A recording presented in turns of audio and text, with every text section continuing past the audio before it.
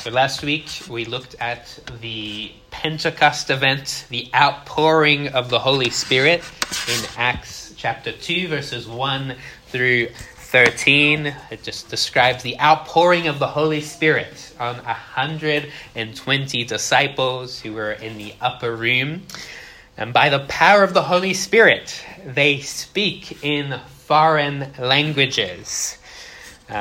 Because it was the feast of Pentecost, Jews and proselytes from all over the known world gathered in Jerusalem. They heard a strange phenomenon. A group of Galileans, perhaps with an accent, who knows, speaking in their own languages, declaring the mighty deeds of God. The end of that text describes two reactions. Some were mocking, thinking that those 120 disciples were probably drunk with wine. Others asked, what does this mean? Our text today, Acts 2, verse 14 through 36, answers that question. What does this mean? It is Peter's second speech in the book of Acts. The first one was in Acts chapter 1. And in this speech, he does exactly what Jesus told the disciples to do. He bears witness to the resurrection. He does it by the power of the Holy Spirit for the expansion of the kingdom of God, beginning in Jerusalem. The rest of the book of Acts is going to be this over and over. In Jerusalem, then Judea, Samaria, and then to the ends of the earth. But this witnessing to the resurrection begins here in Jerusalem. In his speech, Peter does three things. So first, he's going to show that the event of the outpouring of the Holy Spirit fulfills prophecy. That's why we read Joel chapter 2. The second part of the speech, he's going to preach Christ. He's going to talk about Jesus. He's going to talk about his ministry. He's going to talk about the miracles. He's going to talk about the fact that some of his hearers were guilty of having him killed. But then he quickly transitions. God raised him from the dead. And the third element in the speech, Peter's going to declare that God has made this Jesus Lord over all things. So that's what we're going to see today. We're going to study this speech in three movements. But before we do that, I want to touch on a technical issue that maybe you've asked this question before, maybe you haven't, but it seems like careful readers of the book of Acts get troubled by the way the Psalms get applied to the life of Jesus or Jesus' ministry. So in Acts 1, Peter used Psalm 69, verse 25, to show that the scriptures foretold that Judas was going to buy a land that would become unused. Peter also uses Psalm 109, verse 8, to show that they had to replace Judas. So you may go and read back at those verses and wonder, how did Peter come up with those conclusions? So you have a choice to make. You can say, well, it's the Bible, I gotta believe it, but they're not really being faithful to the original intent. Or maybe something else is going on here. And that same phenomenon happens in Acts 2. So that the original context of those verses in Acts 1 that Peter takes from the Psalms, it seems that David is pronouncing a curse on his own enemies. That's what the context seems to teach. But then we'll see it again here in Acts, the way Peter uses the Psalms, which do not seem to be about a Messiah, get applied to Jesus. So I want to talk about that phenomenon a little bit, if you were ever confused by it. This is what I think is most likely going on. The book of Psalms, there's 150 poems or songs. It's one book. The first two Psalms are introductory Psalms, and then there are 5 books within the book of Psalms.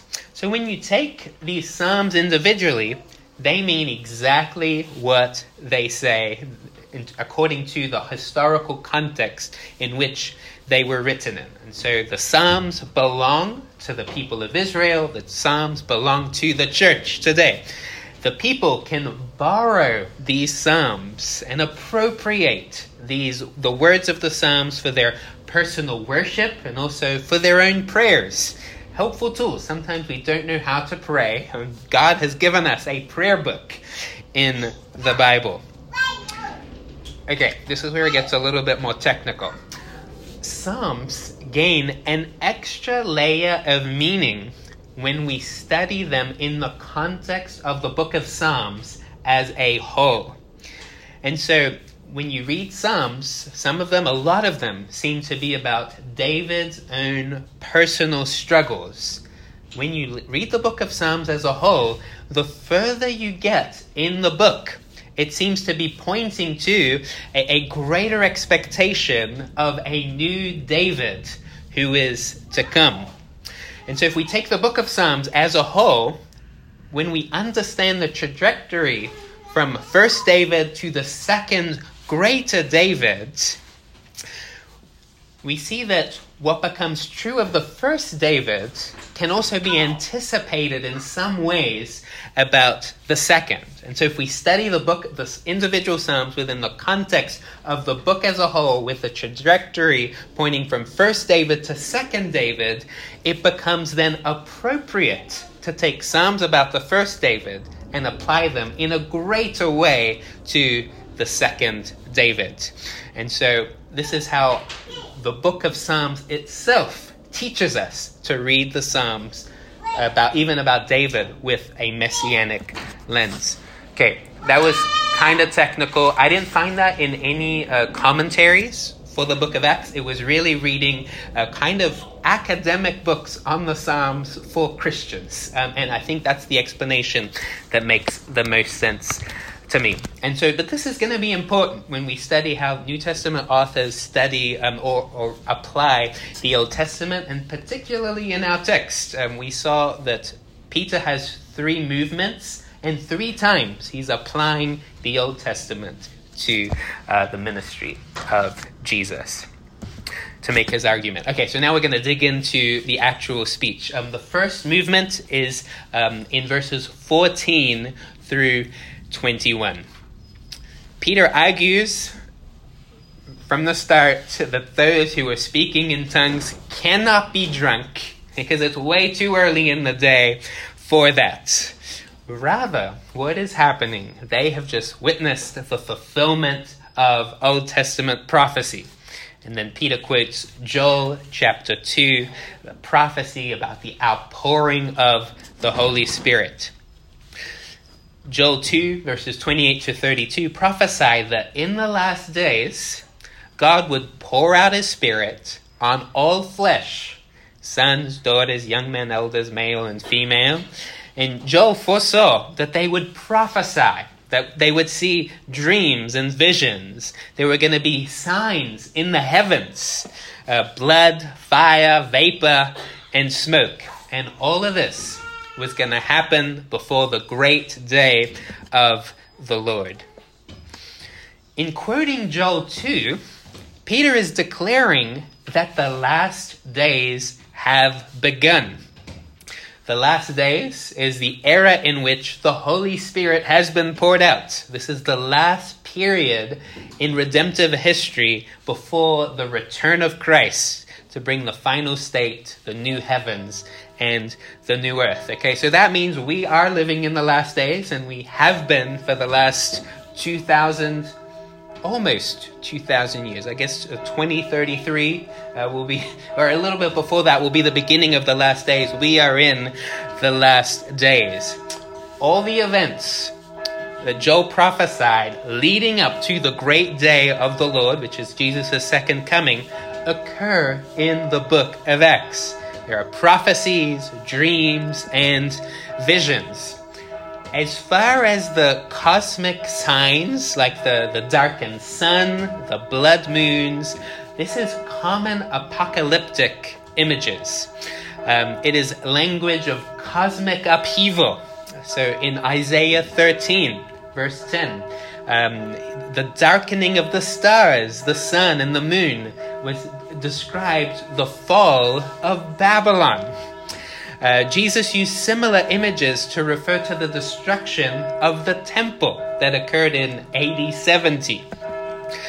This is apocalyptic language that describes the collapse of a political system.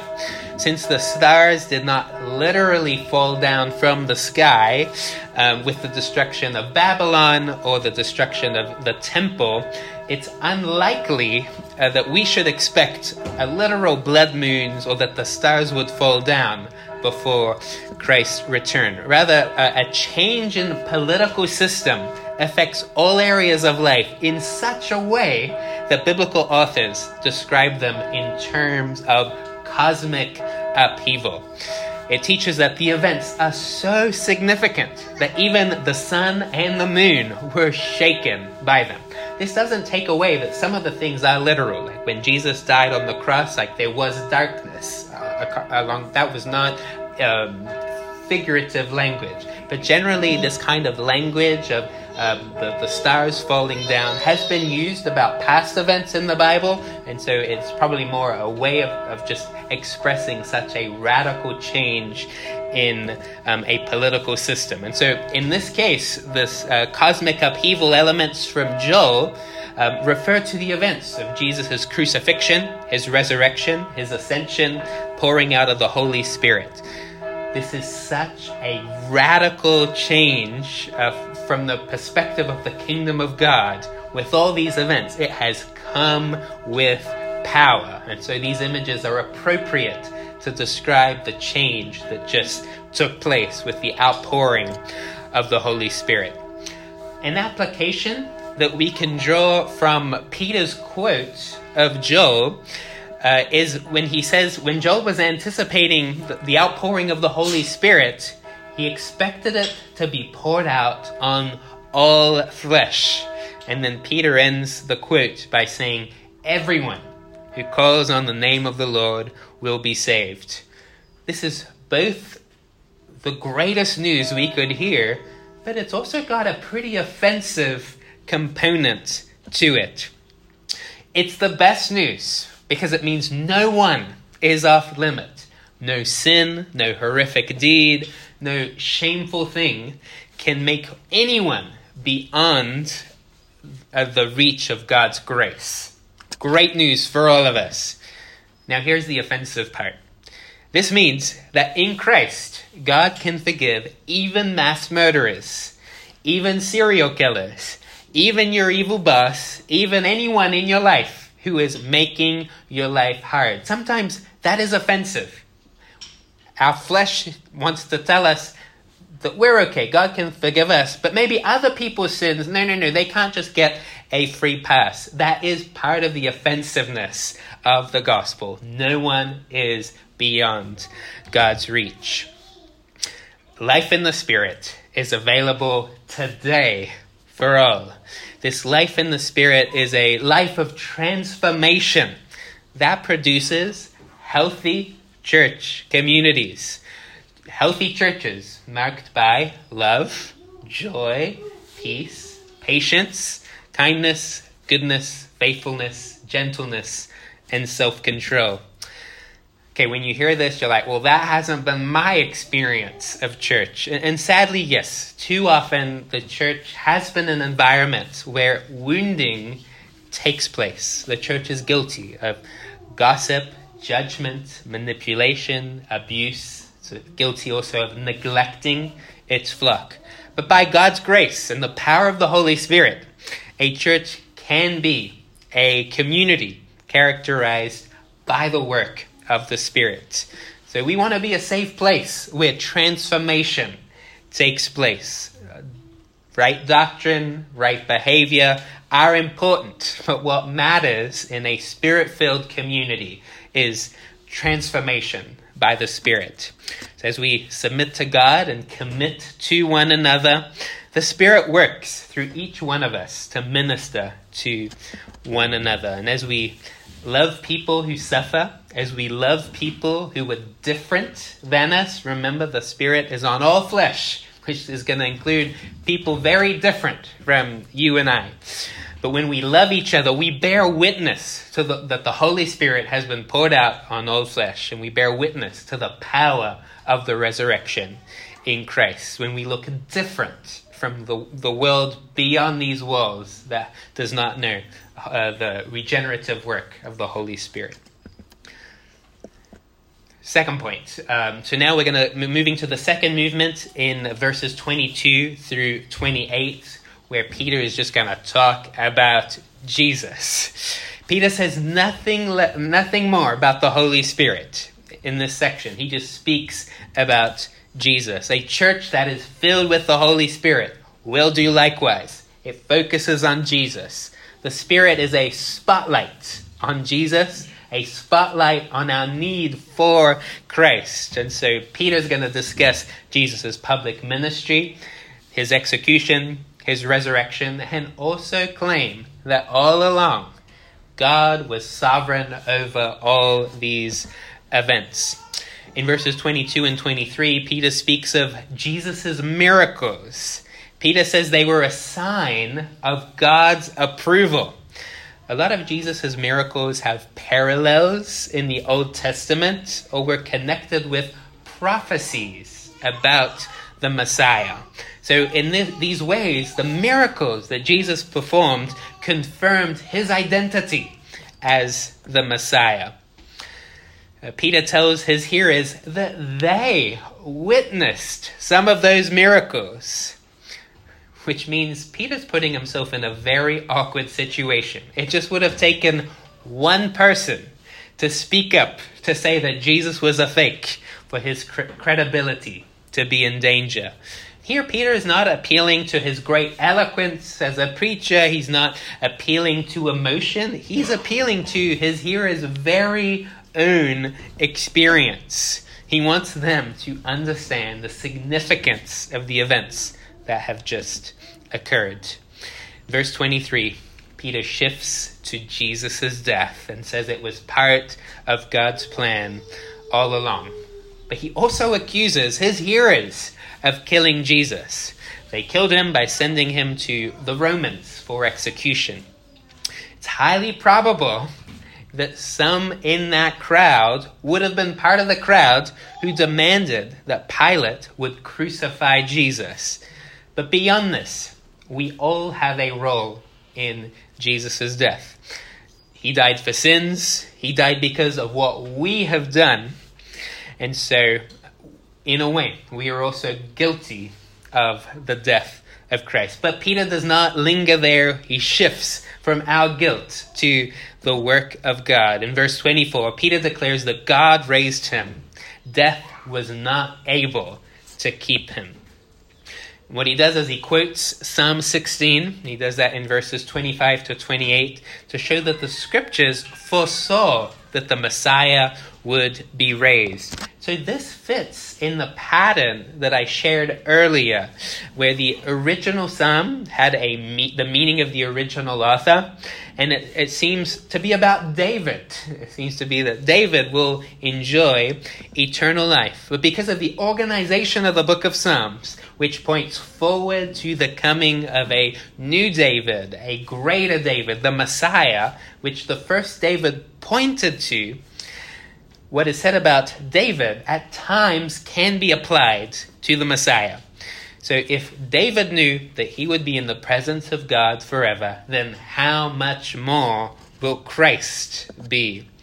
Peter goes further to say that this text applies more to Christ than to David, because David died and everyone knows where his tomb is. Christ's resurrection is great news for us. One of the most important doctrines in the New Testament is union with Christ. In a mysterious way, it teaches that believers, as we are united with Christ, what is true of Jesus becomes true of us. We celebrate this with a baptism or at the Lord's Supper, because Christ died for sin, we died for sin.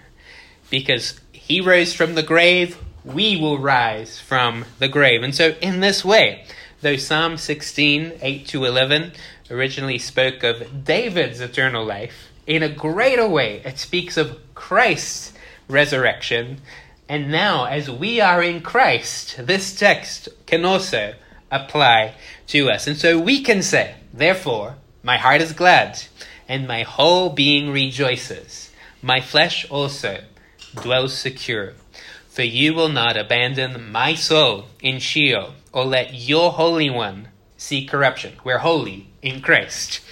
You make known to me the path of life. In your presence there is fullness of joy. At your right hand are pleasures forevermore. We can apply Psalm 16 to ourselves as well, as we are in Christ. That means we can endure all things in this life: abuse, injustice, bullies, sickness, grief, barrenness, bereavement, neglect, knowing that even our death will not have the last word. Resurrection will. That's what we learn from our union with Christ, that we can celebrate the fact that Christ was raised from the grave. Finally, in the third point, verses 29 to 36, Peter focuses on Christ's lordship. So Peter here quotes another psalm, Psalm 110, verses 1 and 2 in Acts 2, 34 to 35.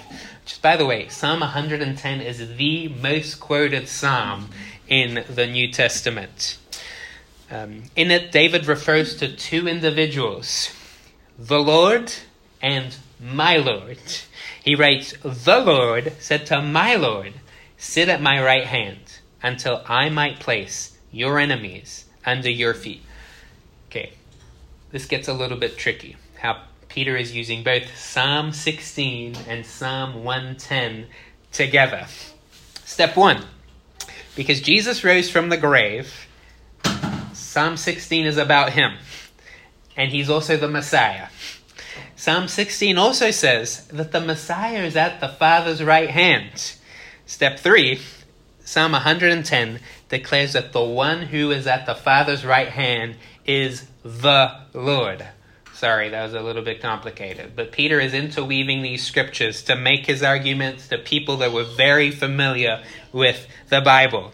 Therefore, the one Peter's hearers killed is the Lord himself.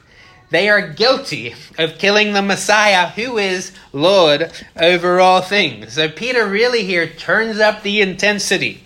No one questions that the point that the Jews sent Jesus to be killed. But Peter is explaining the identity of the one they killed. He was a miracle worker because God approved of him. And it gets worse. This one they crucified is Lord and is reigning at the Father's right hand. And this will be the case until all his enemies are placed under his feet. They could not have killed anyone more important. This is the biggest mistake anyone could ever make.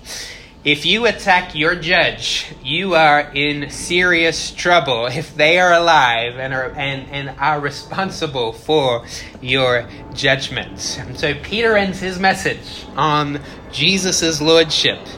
If we connect Joel 2 and Psalm 110 as Peter does, we see that on one hand, all those who call on the name of the Lord will be saved. And on the other hand, Jesus is that Lord. Peter will make this very explicit in the next chapter. But for now, we have an application. The mistake of crucifying Jesus in the first century is still being made today by those who do not recognize Christ as Lord. And in the same way that even those responsible for killing Jesus had good news, we also have good news today. We must all submit to Christ's lordship. So for those who don't yet believe in Jesus, it begins by evaluating the biblical truths about Jesus. And also, I want to encourage you to evaluate the transformation you observe in a church community. Okay, very risky in light of how bad the church's track record is. But if God is real and the Holy Spirit is active in our lives, there should be a difference. We should witness the Spirit's work in a church community.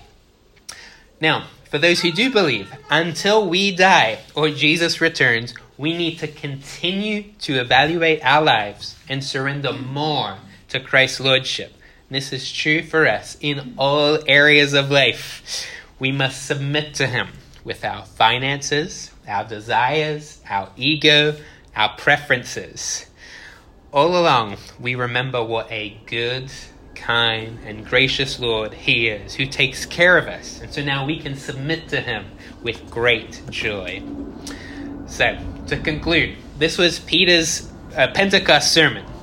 He has borne witness to the resurrection of Jesus. He used Joel 2, Psalm 16, Psalm 110, and he applied those Old Testament texts to his own day to show that Joel prophesied the outpouring of the Holy Spirit occurred in his day.